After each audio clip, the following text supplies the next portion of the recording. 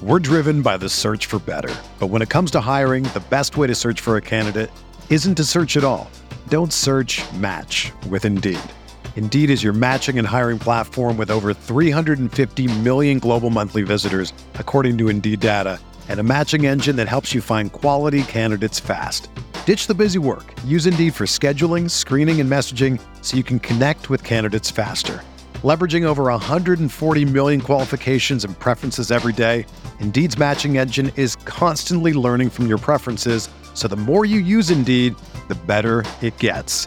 Join more than 3.5 million businesses worldwide that use Indeed to hire great talent fast. And listeners of this show will get a $75 sponsored job credit to get your jobs more visibility at Indeed.com/Blue Wire. Just go to Indeed.com/Blue Wire right now and support our show by saying that you heard about Indeed on this podcast. That's Indeed.com/Blue Wire. Terms and conditions apply. Need to hire? You need Indeed.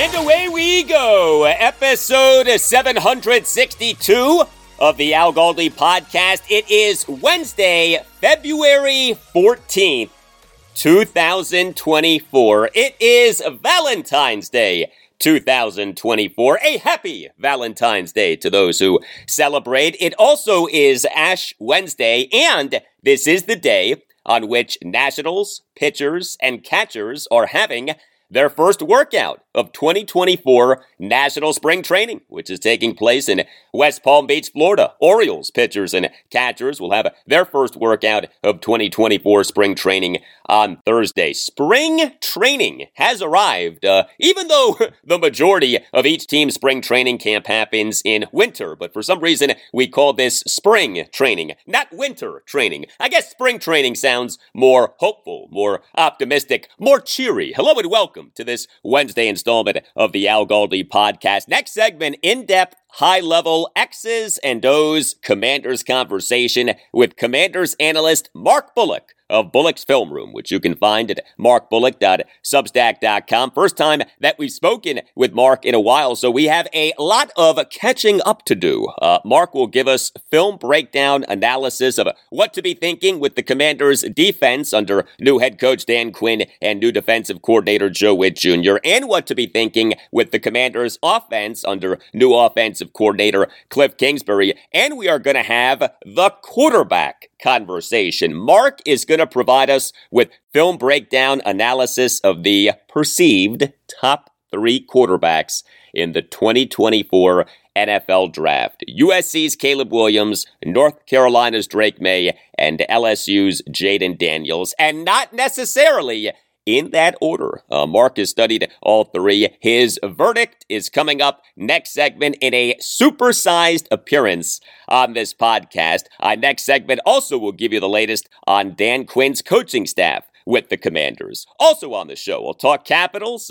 They on Tuesday night got doubled up by the Colorado Avalanche, a 6-3 loss at Capital One Arena, despite, yes, top-line left wing Alex Ovechkin scoring again a third-period power play goal. He now has a 6-game goal-scoring streak. And I'll review a busy night in college basketball. Georgetown got smashed at number 17 Creighton, 94-72. Number 21 Virginia's 8-game winning streak and 23-game home winning streak, which had been the longest in Division I men's basketball, ended. A 74-63 loss to Pitt at John Paul Jones Arena in Charlottesville, Virginia, but Virginia Tech won an 83-75 win over Florida State at Castle Coliseum in Blacksburg, Virginia. Before we get to some feedback, update on the plan for Caps at Wizards home games to move to a new arena in the Potomac Yard area of Alexandria, Virginia, beginning with the team's 2028-2029 seasons. Virginia's House of Delegates on Tuesday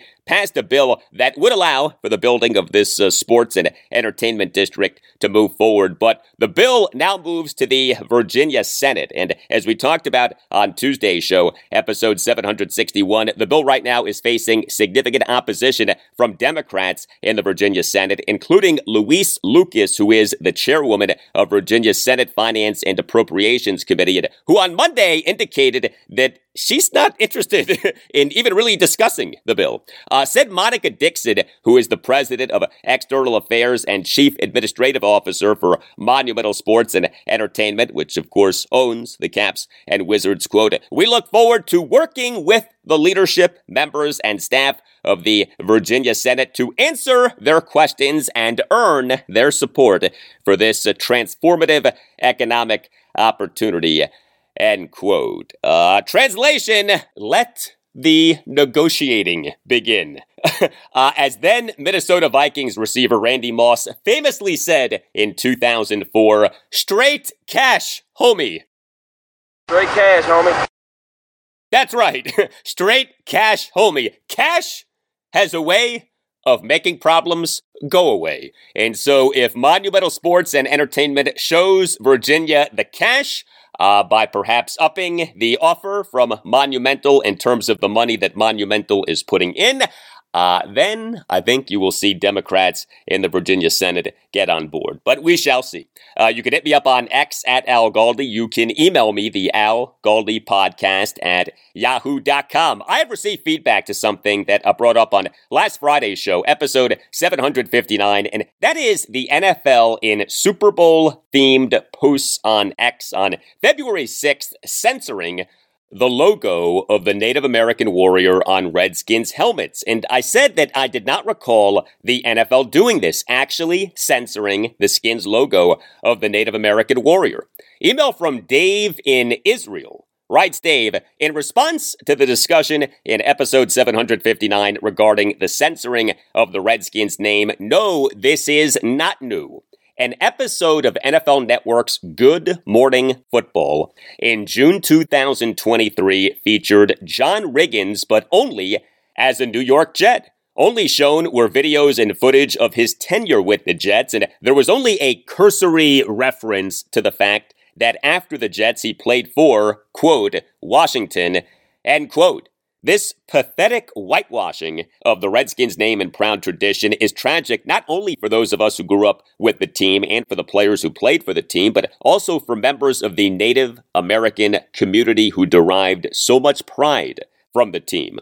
As a proud member of the Israel Redskins Nation, we Jews in Israel stand proudly with our fellow indigenous Native Americans and strongly object to the eradication of their history. HTTR. Thank you for the email, Dave. So, as you may have seen or heard, Super Bowl 58 this past Sunday evening did record-shattering numbers. The Kansas City Chiefs' 25-22 overtime win over the San Francisco 49ers is the most watched telecast in United States history. A total audience delivery of 123.4 million average viewers across all platforms. CBS had 120 million viewers, largest audience ever for a single network. And so many millions of people saw the Native American-themed happenings with the Chiefs, including as the Chiefs took the field for the game, the war chant, and the tomahawk chop, the so-called arrowhead chop, by who knows how many thousands of Chiefs fans at Allegiant Stadium in Paradise, Nevada. And understand that the war chant and the chop were done to music that was being played. So this stuff was encouraged by the team and thus by proxy, the NFL.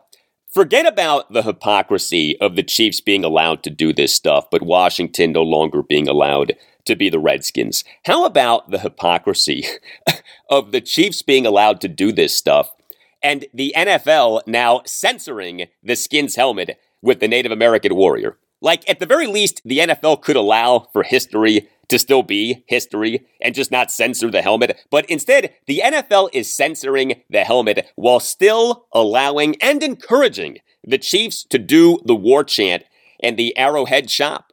Wherever you stand on the Redskins name issue, tell me that there isn't massive hypocrisy in this situation. Explain to me how there isn't massive hypocrisy in this situation, to say nothing of how the stuff with the Chiefs gets like microscopic criticism from the same people who lambasted the Skins for their team name for years. If you were against the Skins name, fine.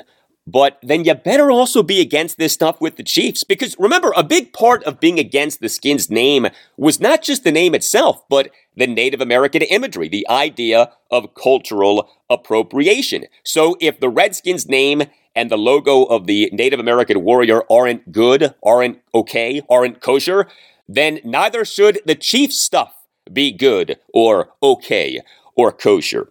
And it is this hypocrisy that has bothered me with the name issue more than anything. I think that reasonable people can disagree on whether the name of the team should still be Redskins, but you will never convince me that there is justification for this hypocrisy. And because the Chiefs are so good, we every NFL postseason get the hypocrisy shoved in our face, right? I mean, we see this hypocrisy every January and February, it seems, these days. Email from Richard Dilworth. Writes Richard, with all of the recent talk about the new ownership group disliking the newest team name, I would like to make a modest proposal. I would like for the team to go back to the original team colors of true burgundy and gold. I've been an avid fan for 50 years, but unlike most folks my age, I was glad when we finally ditched the nickname Redskins. The when used as a pejorative argument is valid, but it still sounds mostly racist and dated, two abhorrent things to move forward into a new era. For the record, I'm a Washington Wolves proponent, or at least Red Wolves. The alliteration and symmetry of Washington Wolves is important, but imagine the idea of a Monday Night Football game with a full moon on the big screen, the Capitol in the background, and 55,000 fans howling as the team takes the field. Throw in barking at an official's bad call and the association with dogs as a marketing tool, and I believe it is a can't-miss nickname if there is such a thing. I propose that we also ditch the bright red and yellow colors of our glory years. I've been watching a lot of Western movies lately, and the Native Americans are usually portrayed in war paint of vivid red and yellow, example pics attached. Escaping any and all associated imagery of Redskins is preferable. In my humble opinion, and returning to our OG history makes distancing us from the colors of the Super Bowl teams more palatable. Burgundy is unique throughout the league, and a Notre Dame sparkling gold accent color would be dope, especially with all of the new paints and fabrics that have come up of late. The 49ers are a dull, bronzy gold and brighter red than burgundy if there are any copyright issues. If there are issues with contrasting between the burgundy and gold colors, i.e. how to make the numbers and logos stick out, then solve that with a white border rather than a garish bright yellow color. Don't even get me started on the caution yellow face masks. Those face masks couldn't have been more distracting to the player's vision and were unappealing to my old school eyes. It's a good time for a full rebrand with as many references to the past as possible while fully retreating from all Redskins associated imagery. Thank you for the email, Richard. Boy, that is about as detailed and well thought out of an email regarding how the Commanders should move forward with their color scheme as I have ever received. It's funny, when the name of the team was changing in the summer of 2020, one of the things that came out was the team keeping its primary colors of burgundy and gold. And many of us, myself included, celebrated the keeping of the primary colors of burgundy and gold. But as Richard points out, and as so many have noticed, there with the Commanders' uniforms definitely has been some, shall we say, flexible interpretation of what is burgundy and what is gold. Although, to be fair, and Richard referenced this in his email, there has been that flexible interpretation of especially gold for years. The Skins uniforms from the glory days of the 1980s and early 1990s were more burgundy and yellow than burgundy and gold. The Skins uniforms from the 1970s were more burgundy and gold. Well, whatever your preferred color scheme for our football team is, we always hope that things are going well for you. But if you have been harmed by the negligence of someone else, or if someone who you care about has been harmed by the negligence of someone else, always know that the great law firm of Paulson and Nace is there for you. If you have a case, contact Paulson and Nace. Call 202-902-7611. And when you call, make sure that you tell Paulson and Nace that Al Galdi sent you. Paulson and Nace has won millions of dollars for clients and was just named as part of U.S. News and World Report's Best Law Firms 2024 edition. Paulson and Nace is a Washington, D.C.-based family law firm that handles medical malpractice, personal injury, birth injury, legal malpractice, and consumer protection cases, offering aggressive advocacy for victims in Washington, D.C., and West Virginia. Paulson and Nace fights for victims of all kinds of situations, including victims of errors made during diagnosis, during surgery, or with medication, victims of injuries caused by dangerous medications or medical devices, as well as defective auto parts, victims of accidents involving cars, trucks, bikes, or motorcycles, victims of deceptive trade practices and false advertising, heck, victims of shady lawyers. If your attorney acts in bad faith, is unethical in his or her counsel, or is negligent in his or her work, you could have a claim for legal malpractice. Paulson and Nace has represented corporate clients throughout the region. Attorneys Chris Nace and Matt Nace are experienced trial attorneys who are not afraid to take cases to trials, and that's because Paulson and Nace wins trials. If you feel that you've been wronged, if you think that you've been wronged but aren't sure, call Paulson and Nace and schedule a no-obligation appointment. Call 202-902-7611. That's 202-902-7611. And when you call, tell Paulson and Nace that Al Galdi sent you. You could also visit paulsonandnace.com. That's paulsonandnace.com. Just don't forget to tell Paulson and Nace that Al Galdi sent you. Paulson and Nace. If you have a case, contact Paulson and Nace.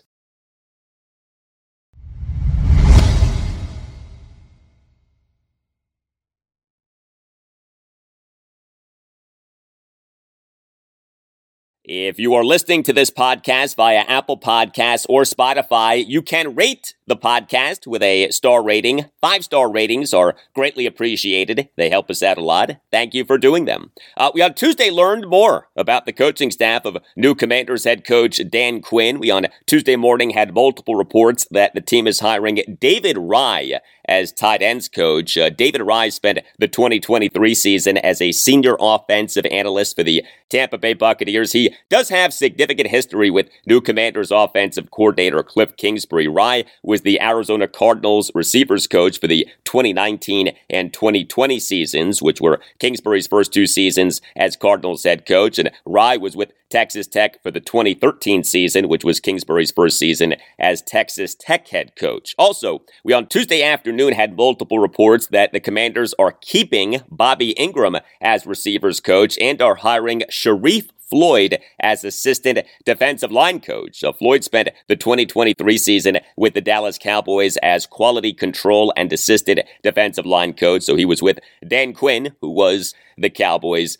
defensive coordinator. So we, with Dan Quinn's staff now, are waiting on a running backs coach and a defensive line coach, in addition to potentially more lower level assistants. The coaching staff is as follows. Dan Quinn officially as head coach. On offense, Cliff Kingsbury officially as offensive coordinator. Brian Johnson reportedly with a significant role as an offensive coach. Tavita Pritchard reportedly staying as quarterbacks coach. Bobby Johnson reportedly as offensive line coach. Bobby Ingram reportedly staying as receivers coach. David Rye reportedly as a tight ends coach. On defense, Joe Witt Jr. officially as defensive coordinator. Jason Simmons reportedly as defensive backs coach and defensive passing game coordinator. Ken Norton Jr. reportedly as linebackers coach. Ryan Kerrigan reportedly staying, but with a new title, assistant linebackers coach and pass rush specialist. Sharif Floyd reportedly as assistant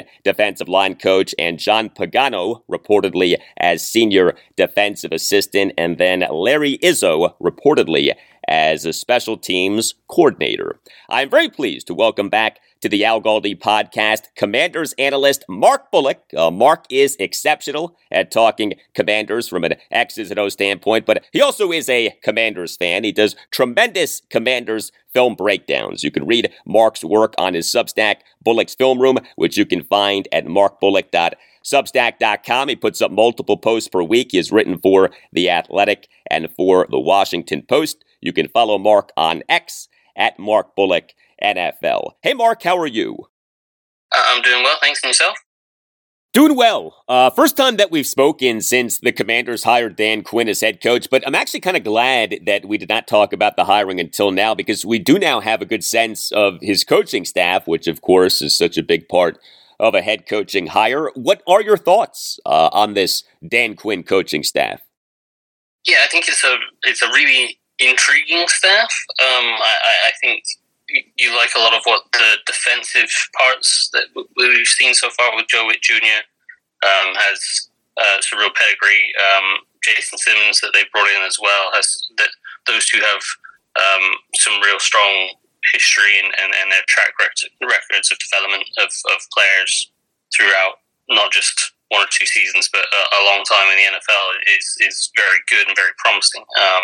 So I think on that side of the ball it's really promising so far from what we've seen of the staff. On the offensive side of the ball, it's intriguing again, but with some concerns, I guess. Cliff Kingsbury obviously is kind of the headline as the offensive coordinator. Then Brian Johnson is this kind of, we don't know officially the title yet. We expect some sort of pass game coordinator. And we heard about the offensive line coach coming from the Giants, Bobby Johnson, which is a little bit confusing. It's kind of a weird combination. Kingsbury is someone that, when he had success in Arizona, he did a real nice job of evolving his offense to meet what the NFL kind of needs out of an offense. Where, when he came into the league, it was this air raid system, and it's 4 wide receivers, up tempo, very little running the ball, all out of the shotgun and stuff like that. And he still had the elements of that, but he over his time in Arizona in 2022, by the end of it, he was much more conventional. He was using 2 tight end sets. He was running the ball pretty consistently, and I think that's down to having an offensive line coach that was really experienced and kind of coordinated the run game and so I felt like that was going to be a key hire, which makes this Bobby Johnson one kind of an odd one because his history, at least his most recent history, isn't particularly good with the Giants. But then you also have the Brian Johnson hire, where he's a guy that a year ago everyone thought is going to be one of the next future head coaches, the next bright young offensive minds in the league, and obviously things didn't go well in the end in Philly, but he's still pretty highly thought of, and there was certainly more going on in Philly than just the offense stuttering a little bit at the end of the year. Like they still won 11 games and they still went to the playoffs. So I think that one's probably the most exciting out of that offensive trio, but it's kind of an odd pairing or an odd grouping of coaches. We're going to do more on Cliff Kingsbury in a bit, but you and your Substack have put up multiple breakdowns regarding what we might expect from the Commanders' defense under Dan Quinn and Joe Witt Jr. They, of course, worked together for the Dallas Cowboys for the last 3 seasons. Quinn was the Cowboys' defensive coordinator. Witt was the Cowboys' secondary coach and defensive passing game coordinator. Some really good results, a lot of takeaways. What jumps out at you in studying how the Cowboys' defenses under Quinn and Witt did what those defenses did? Yeah, the first thing that jumped out at me was how much his system has evolved. When you think of Dan Quinn, you think of the Seahawks, their cover 3 system with Richard Sherman and Earl Thomas and Cam Chancellor and the Legion of Boom. It was a very kind of rigid system. You knew they were going to play cover 3 the majority of the game, but they were so good at it that you couldn't beat them. And then he tried to replicate that in Atlanta, and it didn't really go that well. But then you watch what he did in Dallas, and it's drastically different. It's a lot more man coverage. They basically lived in man coverage, but they didn't go halfway into it. They said, we're going to play with a real aggressive mindset, and we're going to use the free rusher that we get from playing in man coverage. We're going to rush 5, sometimes 6. We're going to try to force the quarterback to get rid of the ball early by pressuring him, by committing to rushing, and then we're going to allow our cornerbacks, even though they're in man coverage, we're going to allow them to sit off and break on anything underneath because we know that ball's coming out real quick. And it was a real commitment to that aggressive style that allowed guys like Trayvon Diggs and Deron Bland to go and get as many interceptions and pick sixes as we've seen from them the last few years. And so it's the style is still very aggressive and very everything top down, drive down on things and try to attack the ball. As you say, they're very good at creating turnovers. But the way they do it has evolved, and I think that speaks to Dan Quinn's understanding of, hey, the cover 3 stuff that we ran 10 years ago was great 10 years ago. The league is caught up, but we need to adjust and we need to evolve, and that's encouraging to see that he didn't just stick to his ways of going, oh no, I know best. This is the best way to do things. No, his ego wasn't too big that he couldn't admit that we needed to grow, and I think that's a very good quality for a coach to have. We now are inside of a month until the start of NFL free agency. We on March 11th have the start of the NFL's legal tampering period, and we on March 13th have the start of the NFL's new league year, which means the official start of free agency and the trading period. The Commanders have a lot of players set to be unrestricted free agents this offseason, including a lot of defensive players, principal among them safety Cameron Curl and corner Kendall Fuller. You on your Substack last Thursday examined the state of the Commanders roster in terms of defensive players. Do the Commanders, in order to do defense, how we expect Dan Quinn and Joe Witt Jr. to want to do defense, have a number of the necessary pieces, or is this defense in need of an overhaul? I do think they will need a pretty significant overhaul. I think when you look at what the Cowboys did the past few years, they were stacked up front with a lot of good defensive linemen. Obviously, Michael Parsons is not walking through the door, so they can't just build a defense around him like Quinn did in Dallas. But they're going to need to be able to manufacture a pass rush somewhere. And outside of John Allen and Deron Payne, they just lack the real legit pass rushers. So they're going to need to find some edge rushers and possibly a linebacker that can join the rush and stuff like that. But I think obviously Deron Payne and John Allen are guys that will fit any system. That they are very good players, and they probably give a better foundation than what Cowboys had in terms of the Cowboys weren't particularly stout against the run, and they were so focused on rushing the passer that they often had lighter guys in the interior and weren't particularly stout against the run. But Allen and Payne can provide a good pass rush while also being stout against the run. So that gives us a good foundation. And on the outside, I think at corner, the intriguing one to me is Forbes, because at first glance you think, well, they're going to try to play a bunch of man coverage based on what they did in Dallas, and Forbes really struggled in man coverage this year. But the style of which they went about playing man coverage, where, as I mentioned, they were so aggressive with committing extra rushers to force that ball out quickly, and they allowed their corners to play often with vision, but still playing man coverage and playing top down and driving down on everything.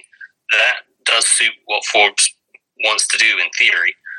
So I think he's someone that could fit that Deron Bland or Trayvon Diggs role, where you give them confidence in knowing, hey, it doesn't matter if they're going to run a double move, that pass rush is going to get home before they can throw that double move.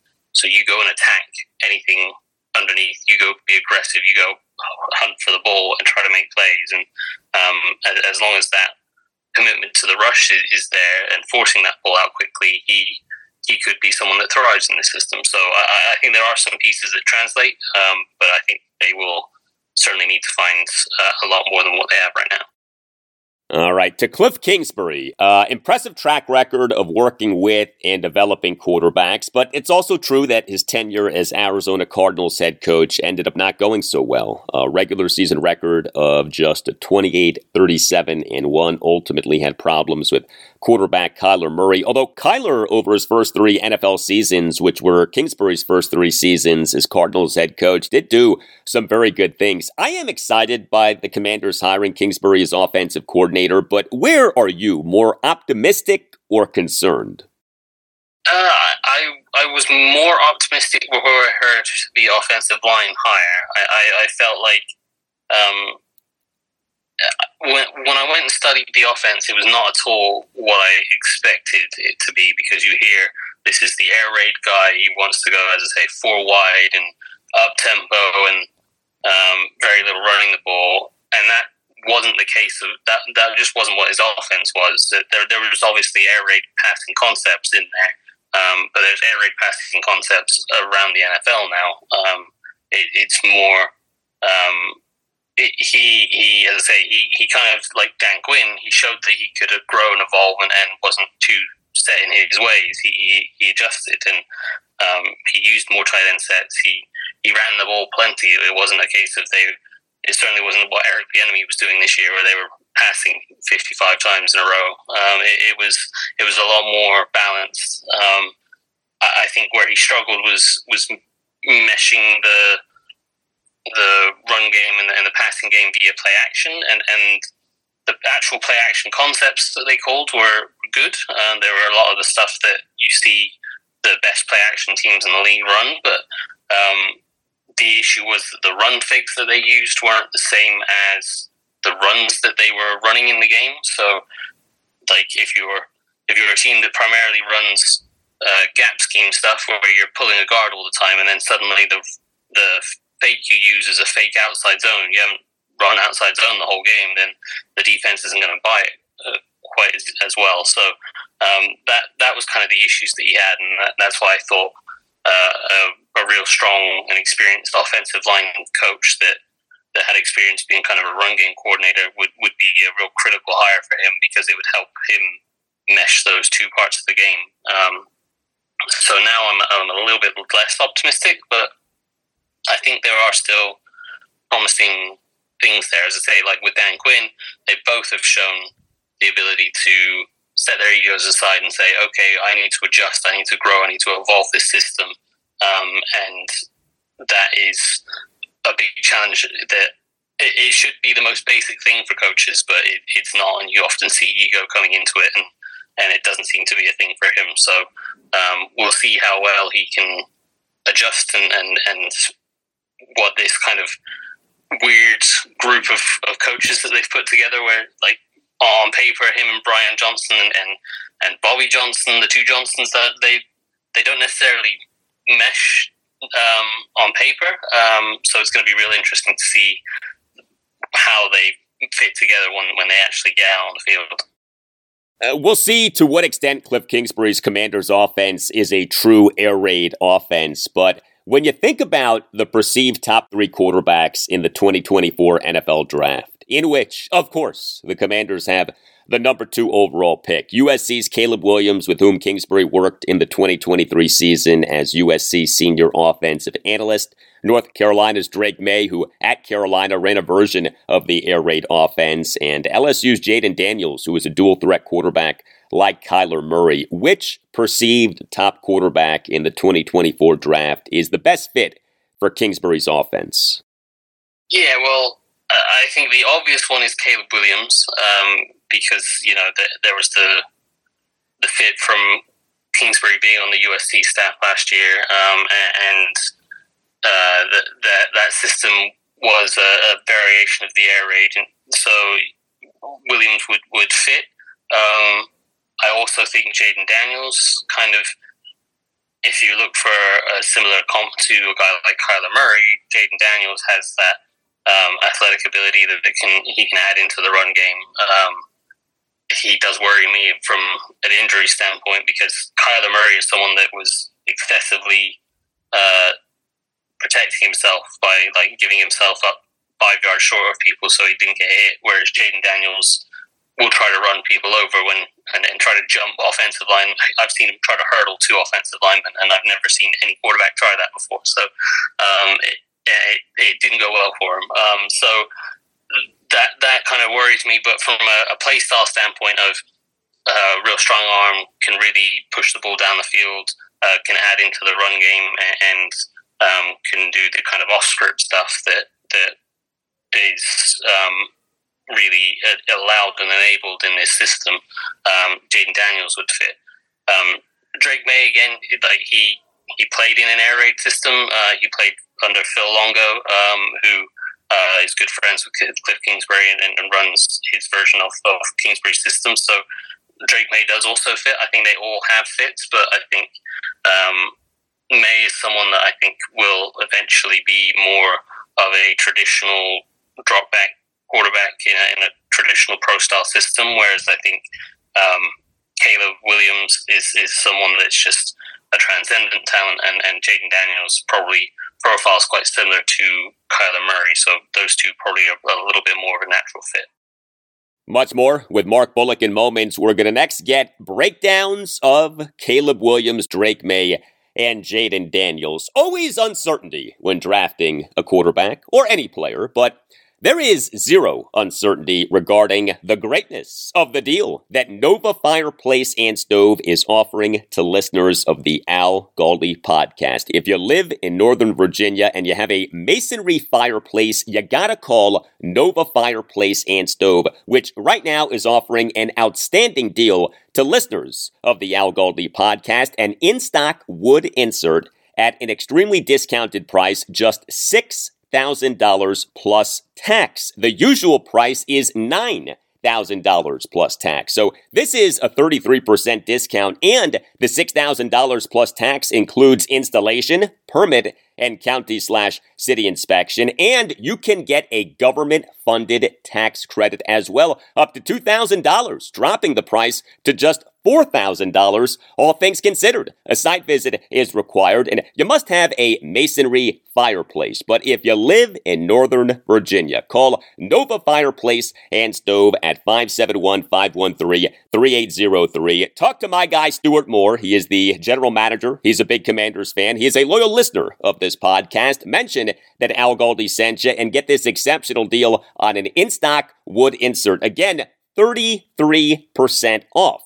A standard masonry fireplace is only about 10% efficient, but a wood insert is over 70% efficient. A wood insert installed into a masonry fireplace elongates the burn time of your logs. This is a great way to heat your home and save money on heating your home. Visit NovaFireplaceandStove.com to check out customer reviews of Nova Fireplace and Stove, but call Nova Fireplace and Stove 571-513-3803, and make sure that you mention that Al Galdi sent you. That's Nova Fireplace and Stove, 571-513-3803, and make sure that you mention that Al Galdi sent you.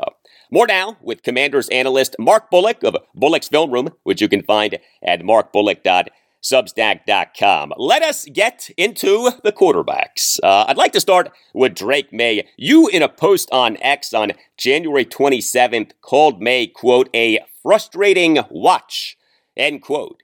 Why is he a frustrating watch? Well, he's one of these players that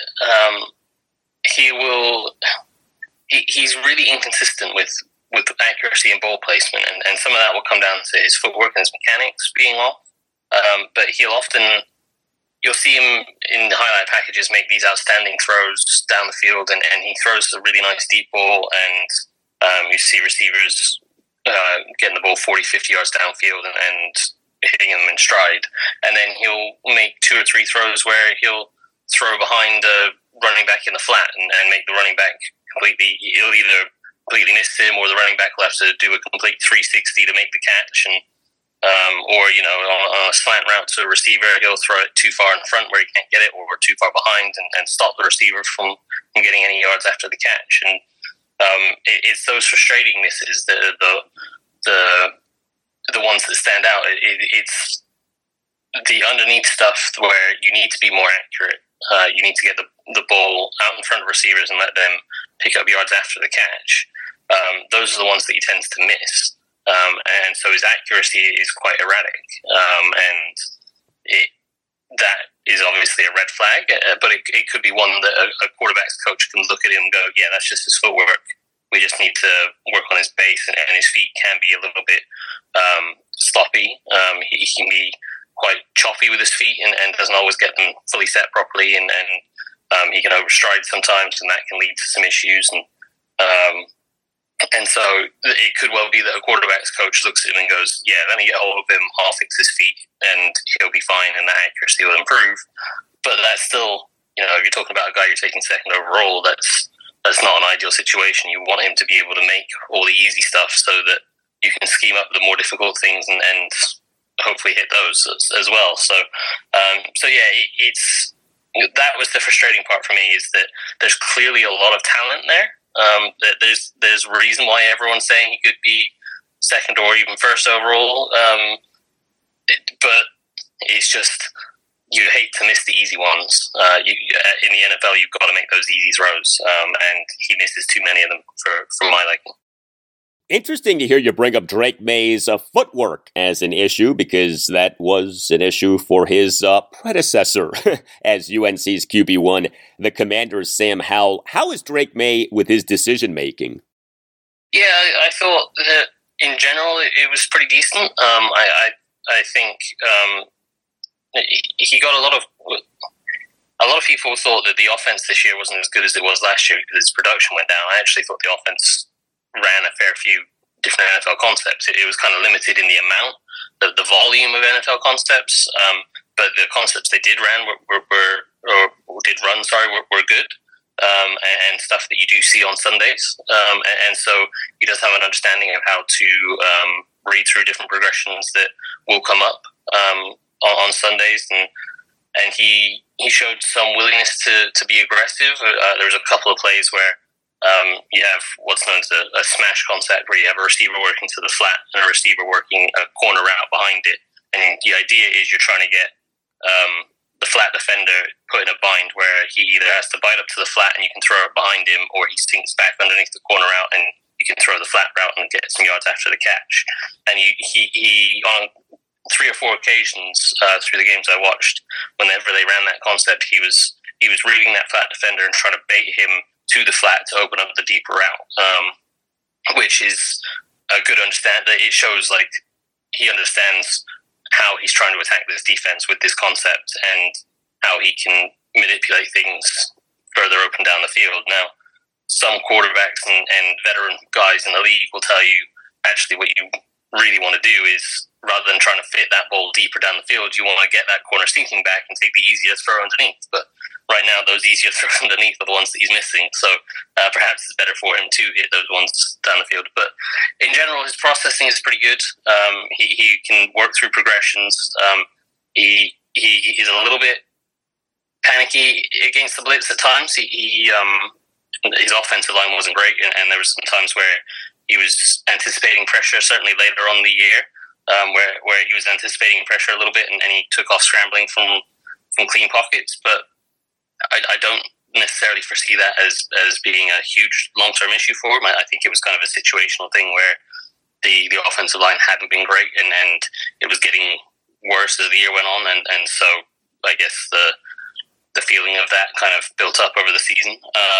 But yeah, I think there is certainly a lot of positives to his game, and the processing, the understanding of the different concepts that he's running, how to be aggressive in attacking the defense, is all there. The main red flag for me was the accuracy and ball placement with the easy stuff, the layups, that hopefully is something that he can just fix is a simple fix with footwork. But obviously that will take time and reps to get right. Well, premature scrambling was something that was said of Sam Howell during his final season at UNC. What about the taking of sacks? That, of course, has been an issue for Sam. How about for Drake Maye? Yeah, I think his sack rate was significantly less than someone like Sam Howell in college. He didn't take too many sacks because he is quite mobile and is able to get rid of the ball, and something he did quite well was throw the ball away and admit a play was bad. More of his sacks came from when he tried to take off running too early and end up running into sacks. He had a little bit of a tendency to run into sacks, which is something we saw from Howell sometimes this season for Washington, where he was anticipating a little bit of pressure and tried to climb up the pocket when he didn't really need to, and that would change the target for where the pass rushers were trying to get to, and it would make it harder for offensive line to block them. So he had a little tendency to do that. That's something you probably need to work out with him. But in general, his kind of pocket movement was pretty decent. He was confident in kind of climbing the pocket. He wasn't someone that was constantly drifting backwards and leaning away as he was making throws. He was happy to climb the pocket and step into throws. But yeah, it was just occasionally when he felt like he wanted to take off scrambling and he was climbing the pocket and wanted to scramble early, he would run into a defensive lineman and sack himself, essentially. The great debate, Drake Maye versus Jayden Daniels. What are your impressions of Daniels? You can't help but see an explosive athlete. He's just insane when he takes off running. And people have said, he takes off running too early. He's a one-read and run quarterback, which is not true, I don't think. I saw quite a few plays, especially in that Alabama game, where he was going through reads pretty quickly. And sometimes it was almost too quick, and you'd like him to just wait an extra second on a read and let it develop. But he was going through reads, going through 1, 2, 3, and then decisively taking off running. And when you're the explosive athlete that he is, he had an 85-yard touchdown. I think it was in the Florida game. It was just a read option play from their own 15. And it was just a basic read option play. He just takes off running and he gets the edge and he's gone and nobody's catching him. And then there was plays like that against Alabama too. I think he had a 50-yard touchdown run against Bama where it was a pass play and he dropped back to pass, and I think his first 2 reads weren't there. So he stepped up and then just took off running, and they couldn't catch him, and he went 51 yards. So when you're that explosive, you would take off running a little bit more often. And obviously you don't want to miss things down the field, but when you're so explosive and so dynamic as an athlete, and you can run it 51 yards yourself without hardly getting touched, why wouldn't you? So yeah, I think he's a really, really explosive player, and he's not just a runner. He is a quarterback. He is capable of reading through defenses. I was actually impressed in that Alabama game. When you watch college quarterbacks, you often see adjustments coming from the sideline. And like when I was watching Drake Maye, you'd quite often see him look to the sideline, get an instruction, and then he would make the adjustments of, okay, we're running this play or we're adjusting this protection. Whereas Jayden Daniels, I didn't see him looking at the sideline that often. And maybe he was, and I just missed it. But I saw quite a few plays, especially in that Bama game, where he was making, it looked like, to me at least, he was making the changes in protections and audibles himself. And I think there was a 4th down play or a 3rd and short play where I didn't see him look to the sideline at all, and he just saw something and suddenly went, okay, we're changing this, and he changed the play and got him into a play where he converted the pass. So, things like that are encouraging, and obviously he's been in college football for a little bit longer, so he has a little bit more experience. He's a little bit older, but and that will help him. But those are impressive things, and those are things that suggest he's not just this one read and run quarterback. He has a little bit more to him. Obviously, if we're talking Drake Maye versus Jayden Daniels in terms of running, Daniels has the edge. But if we isolate just passing, decision-making, accuracy, willingness to throw downfield, etc., who is the superior passer, Maye or Daniels? Yeah, I think the accuracy stuff with Drake Maye worries me a little bit, and I didn't see that same issue with Jayden Daniels. Like, he didn't miss those layups underneath. He didn't miss the easy stuff.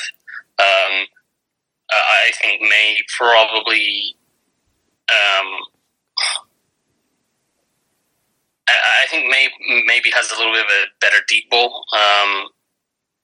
Although I think Daniels probably has maybe a little bit of a stronger arm. Maye's arm doesn't necessarily drive it down the field as well as you'd like. There was some deep throws down the field. If he wasn't fully set and on platform, there was some deep throws down the field where he was underthrowing receivers a little bit. And in fact, Maye had there's one that stands out. I think it was maybe the Miami game, where he had a receiver wide open down the field, and he made the right decision to take the throw, but because he was a little bit pressured, he was a little bit off platform, he couldn't drive that ball down the field, and the receiver ended up having to come back to it and was tackled on the one rather than a touchdown. And obviously they scored a few plays later, but you don't want that to be happening. You don't want to miss those touchdowns. Whereas Jayden Daniels, because he's such an explosive athlete, he's able to make those off-platform throws a little bit better. But if you're talking in the pocket, sort of intermediate to down the field throws, Maye's probably a little bit better. Obviously the underneath stuff is the worrying thing for me. The layups and the easy stuff that moves the chains and keeps you ahead of the chains. That stuff that Daniels does, he's certainly more accurate at this point in time. And again, I've only watched 2 games of Daniels so far, so it's not necessarily a fair comparison. But he doesn't have that same concern for me. So I would lean towards Daniels, but with the caveat of I want to watch more to get a more fair comparison.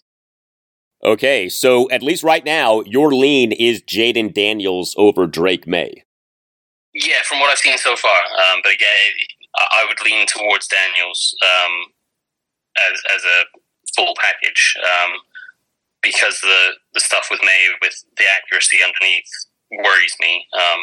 And again, if you think it's a quick fix with the footwork, then it's not as much of a problem. But that's still something that does need to be fixed and addressed, because you can't have a quarterback missing those underneath stuff so frequently. And it's accuracy is not something that you see generally improving in the NFL. Everyone points to Josh Allen and being a guy that he was I think he completed something like 53 or 55% of his passes in college and has jumped up to 60, 65 in the NFL. But that's very much an outlier in terms of trends. Most quarterbacks do not improve their accuracy when they go into the NFL. And Allen had a lot of that same issue where he missed those layup throws underneath, but could rip the ball down the field. And they've managed, his first few years in the league, he struggled, but they managed to work on that footwork and he improved. So there is a potential path for Maye to improving, but the trends are against him in that regard.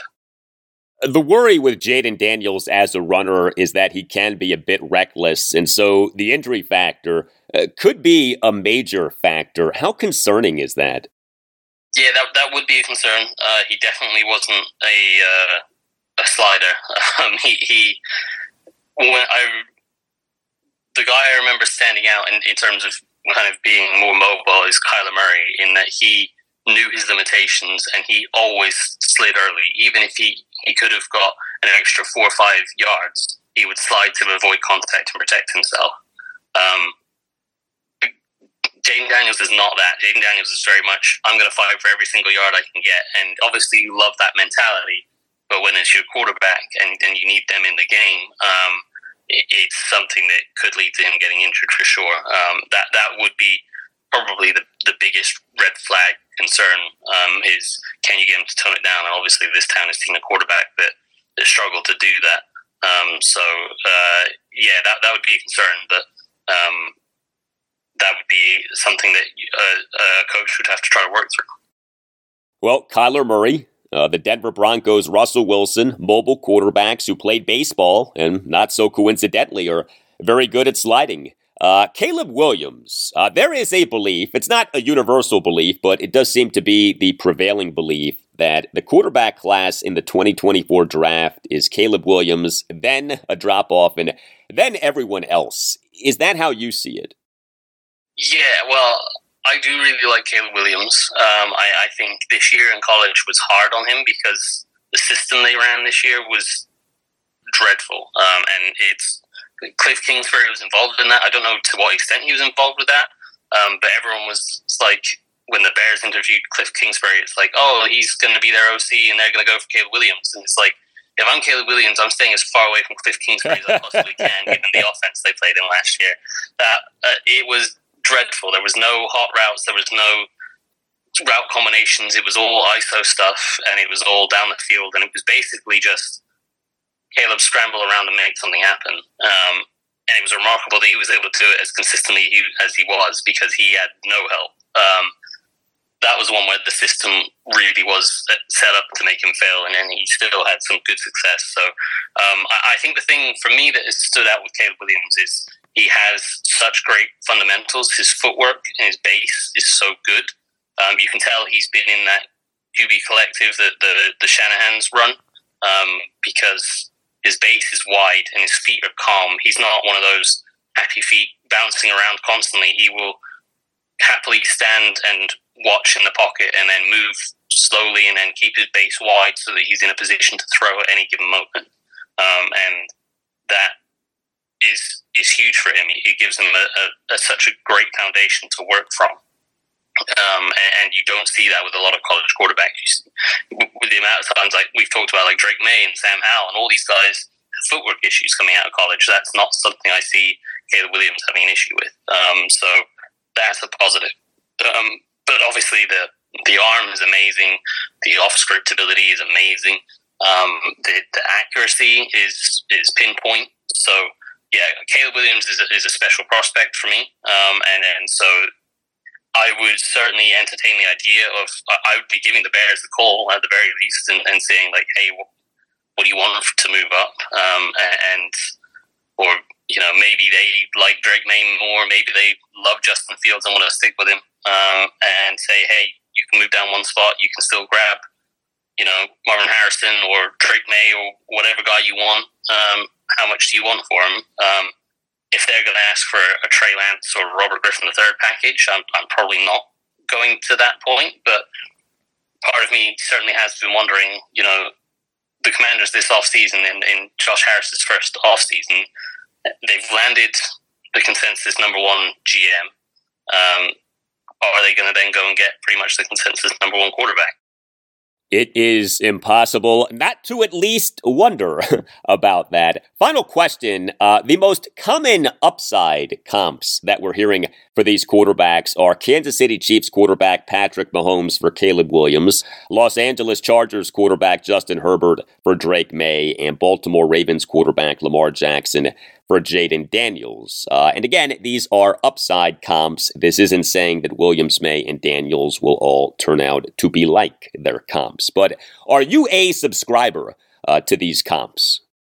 Yeah, I mean, overall, generally speaking, I'm not a huge comp guy, but I can understand why people get to those levels with those guys. Obviously, Caleb Williams has this amazing ability to scramble around and make plays off script, and then the best guy in the league doing that is Patrick Mahomes, and Caleb. That makes sense. I understand why people see that.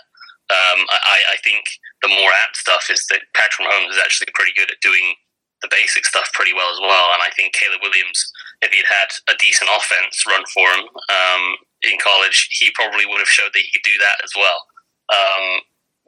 With Drake Maye, I understand the Justin Herbert stuff because he's kind of in stature, he's a taller guy, he's a bigger quarterback. He predominantly works more from the pocket, but he's athletic enough to move about.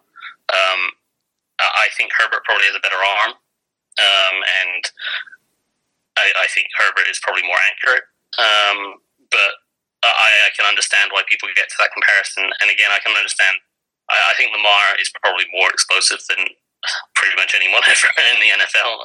So it's hard for Jayden Daniels to be compared to that. I can understand why, because Daniels is a very, very explosive athlete and a very dynamic runner.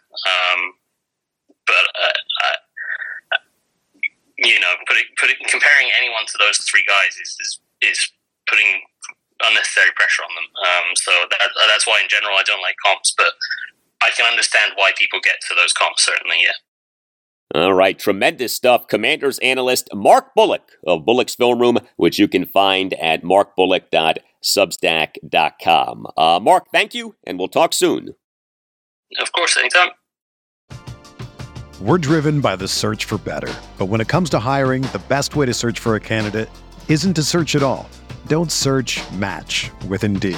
Indeed is your matching and hiring platform with over 350 million global monthly visitors, according to Indeed data, and a matching engine that helps you find quality candidates fast. Ditch the busy work. Use Indeed for scheduling, screening, and messaging so you can connect with candidates faster. Leveraging over 140 million qualifications and preferences every day, Indeed's matching engine is constantly learning from your preferences, so the more you use Indeed, the better it gets. Join more than 3.5 million businesses worldwide that use Indeed to hire great talent fast. And listeners of this show will get a $75 sponsored job credit to get your jobs more visibility at Indeed.com/Blue Wire. Just go to Indeed.com/Blue Wire right now and support our show by saying that you heard about Indeed on this podcast. That's Indeed.com/Blue Wire. Terms and conditions apply. Need to hire? You need Indeed. Hey, it's Kaylee Cuoco for Priceline. Ready to go to your happy place for a happy price? Well, why didn't you say so? Just download the Priceline app right now and save up to 60% on hotels. So whether it's Cousin Kevin's Kazoo Concert in Kansas City, go Kevin, or Becky's Bachelorette Bash in Bermuda, you never have to miss a trip ever again. So download the Priceline app today. Your savings are waiting. Go to your happy place for a happy price. Go to your happy price, Priceline.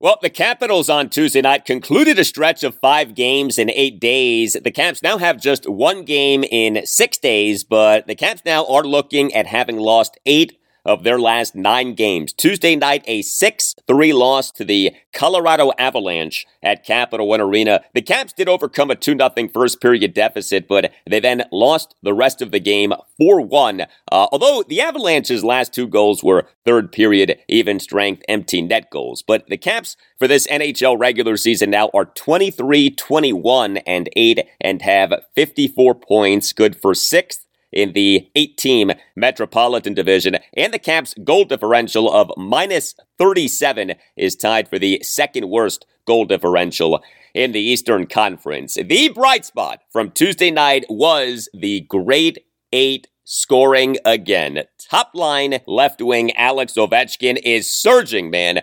He scored a power play goal 9 minutes into the third period as the Caps went 1-3 on the power play. Ovechkin now has scored a goal in each of the Caps' last 6 games as he has become just the 3rd player in NHL history with a regular season goal scoring streak of at least 6 games at age 38 or older. Ovi over his last 16 games has 17 points, 8 goals, and 9 assists, and he for this regular season now has 14 goals. Ovi on Tuesday night at 3 shots on goal, 9 total shot attempts. Great to see Ovechkin on fire like this, but this still is a Caps team that just does not score many goals. The Caps now have scored more than 3 goals just once over the team's last 9 games, and the Caps on Tuesday night struggled to stop one of the best offensive teams in the NHL in the Avalanche. Charlie Lindgren was the Caps starting goaltender for the 9th time in 13 games, but he struggled for a 4th time in 5 games. He stopped just 31 of the 35 shots on goal that he faced. He, over the first 2 periods, stopped just 18 of the 22 shots on goal that he faced. In the third period, did stop all 13 of the shots on goal that he faced. Lindgren, per natural stat trick, gave up 2 goals on high danger shots on goal, 1 goal on a medium danger shot on goal, and 1 goal on a low danger shot on goal. The puck possession battle was mixed. The Caps had 27 shots on goal to the Avalanche's 37 shots on goal, including over the final 2 periods having just 15 shots on goal to the Avalanche's 27 shots on goal. But in terms of 5-on-5 play, the Caps did pretty well. The Caps, per natural stat trick, had 50 5-on-5 shot attempts to the Avalanche's 47, including 10 5-on-5 high-danger shot attempts to the Avalanche's 7. The Caps went at 2-3 on the penalty kill. But consider this, the Avalanche in this regular season now has scored 202 goals. The Caps, just 127. This was Caps head coach Spencer Carberry during his post-game press conference on Tuesday night. I just felt like we had enough looks. I thought offensively, but I could tell from the start, and this has been a bit of an issue for us all year long, coming off of days off where we go back to back, and it's a scheduled day off per the union, and us coming off of where we didn't skate the previous day. I find our puck touches are it's a real struggle. And so you saw like a lot of situations that we get into where you think something's going to happen, a 2-on-1, 3-on-2, here we go, and it's just not polished. It's in someone's skates, it's on their backhand, it's a grenade into the corner, it's a missed pass. Like we had 3 or 4. Sorry, this is early in the game. Like the first puck of the game, we just throw away 3-on-1, and you're going, whoa. And then we had probably 10 more of those type of situations where players and our guys are, for the most part, a lot better with those pucks, where we just make head-scratching plays and decisions, and execution is just not polished. So I thought that tonight we were fighting it big time. Yeah, also in this game was an interesting lineup decision by Spencer Carberry. He had Tom Wilson on the fourth line as opposed to one of the top lines. Tom Wilson's nickname has been Top Line Tom, not Fourth Line Tom. The Caps' fourth line was Wilson as the right wing, Nick Dowd as the center, and Beck Malenstein as the left wing. The idea was for that Caps' fourth line to battle the Avalanche's line with the great Nathan MacKinnon, who's one of the best centers in the NHL. The results were so-so. Now, MacKinnon on Tuesday night did have no goals, did have 2 assists, although one was a power play assist and the other came on an empty net goal. But the MacKinnon line per natural stat trick had a 5-on-5 shot attempt percentage of 58.62. That Caps' fourth line per natural stat trick had a 5-on-5 shot attempt percentage of just 43.48. Next up for the Caps at the Montreal Canadiens, Saturday night at 7.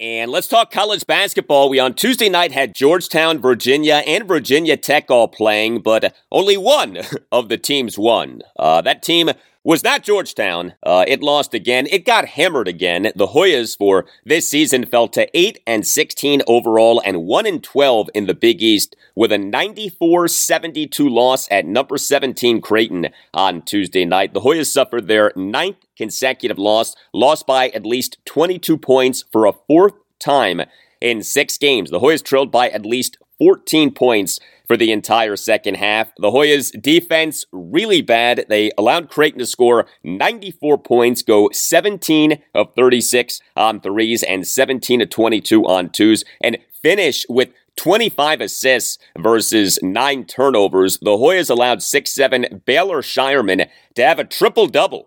You don't often see triple-doubles in college basketball, but we got one in this game on Tuesday night. Shireman in 31 minutes as a starter, 15 points, 11 rebounds, and 11 assists versus 2 turnovers. He did go just 2 of 9 on threes, 4 of 5 on twos, and 1 of 2 on free throws. Georgetown now for this season is 313th out of 362 Division I men's basketball teams in KenPom.com's adjusted defensive efficiency, which is points allowed per 100 possessions adjusted for opponents. Let that sink in. 313th out of 362 teams. And the Hoyas shooting on Tuesday night was not good. They went 7-19 on threes, okay, but also just 19 of 42 on twos and just 13 of 19 on free throws. 6'2", Illinois transfer Jayden Epps in 35 minutes as a starter went 3 of 8 on threes, but just 3 of 10 on twos. He went 2 of 3 on free throws, finished with 17 points and 3 assists versus 1 turnover. The biggest positive for the Hoyas was 6'9" Fairfield transfer Supreme Cook. He in 31 minutes as a starter went 8 of 13 from the field, all twos. He did go just 3 of 6 on free throws, but he finished with 19 points, 11 rebounds, including 7 offensive boards and 2 steals. Next up for Georgetown, home to Villanova, Friday night at 7. A surprising loss for number 21 Virginia on Tuesday night. So much for the Cavaliers being back to being ranked in an Associated Press top 25 poll, the Cavs for this season fell to 19-6 overall and 10-4 in the ACC with a 74-63 loss to Pitt at John Paul Jones Arena in Charlottesville, Virginia on Tuesday night. Multiple streaks came to an end. The loss snapped the Cavs' 8-game winning streak and snapped their 23-game home winning streak, which had been the longest current home winning streak in Division I men's basketball. Also, this game ended the Cavs' streak of 48 consecutive ACC home games in which the Cavs held their opponent to fewer than 70 points. The two determining factors in this game were three-point shooting and offensive rebounding. The Wahoos went just 4 of 14 on threes and allowed Pitt to go 14 of 32 on threes. The Who's defense during the team's 8-game winning streak was really good. The defense on Tuesday night, not good. And the Who's on Tuesday night had just 3 offensive rebounds to Pitt's 11, and thus just 2 second-chance points to Pitt's 13. The Who's lost despite outscoring Pitt in the paint 36-22, and despite having 19 assists versus 5 turnovers. 34 of the Who's 63 points came from just 2 players, Reese Beekman and Isaac McNeely. 6'3" Reese Beekman, he in 33 minutes, 25 seconds as a starter, went 0 of 1 on threes, 8 of 13 on twos, and 3 of 4 on free throws. He finished with 19 points, 6 rebounds, and 5 assists versus 2 turnovers. And 6'4" Isaac McNeely, he in 36 minutes, 56 seconds as a starter, went 2 of 6 on threes, 3 of 3 on twos, and 3 of 3 on free throws. He finished with 15 points, 3 rebounds, and 3 assists versus 1 turnover. He did have a team worst plus-minus rating of -13. Next up for Virginia, home to Wake Forest Saturday at noon. Now, UVA's previous game prior to this home loss to Pitt on Tuesday night was an 80-76 win at Florida State this past Saturday night.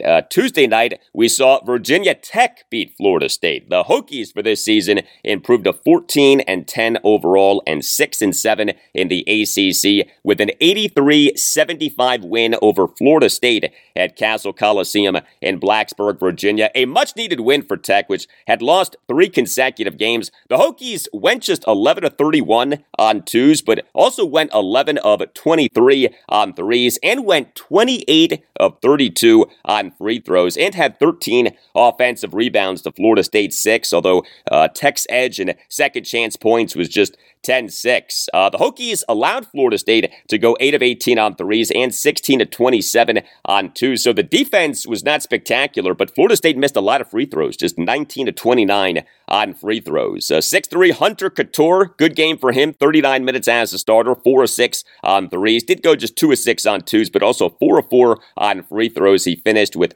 20 points, 4 rebounds, and 3 assists versus no turnovers. 6'1" point guard Sean Padula, he in 29 minutes as a starter went 1 of 3 on threes, just 1 of 6 on twos, but also 14 of 16 on free throws. 16 free throw attempts for Padula in this game. He finished with 19 points, 4 assists versus 4 turnovers and 4 rebounds. And 6'10" center Lynn Kidd, he in 28 minutes as a starter had 12 points and 15 rebounds, including 6 offensive boards. Did go just 4-9 from the field, all twos, went 4 of 6 on free throws. Next up for Virginia Tech, a big game at number 7, North Carolina, Saturday afternoon at 2.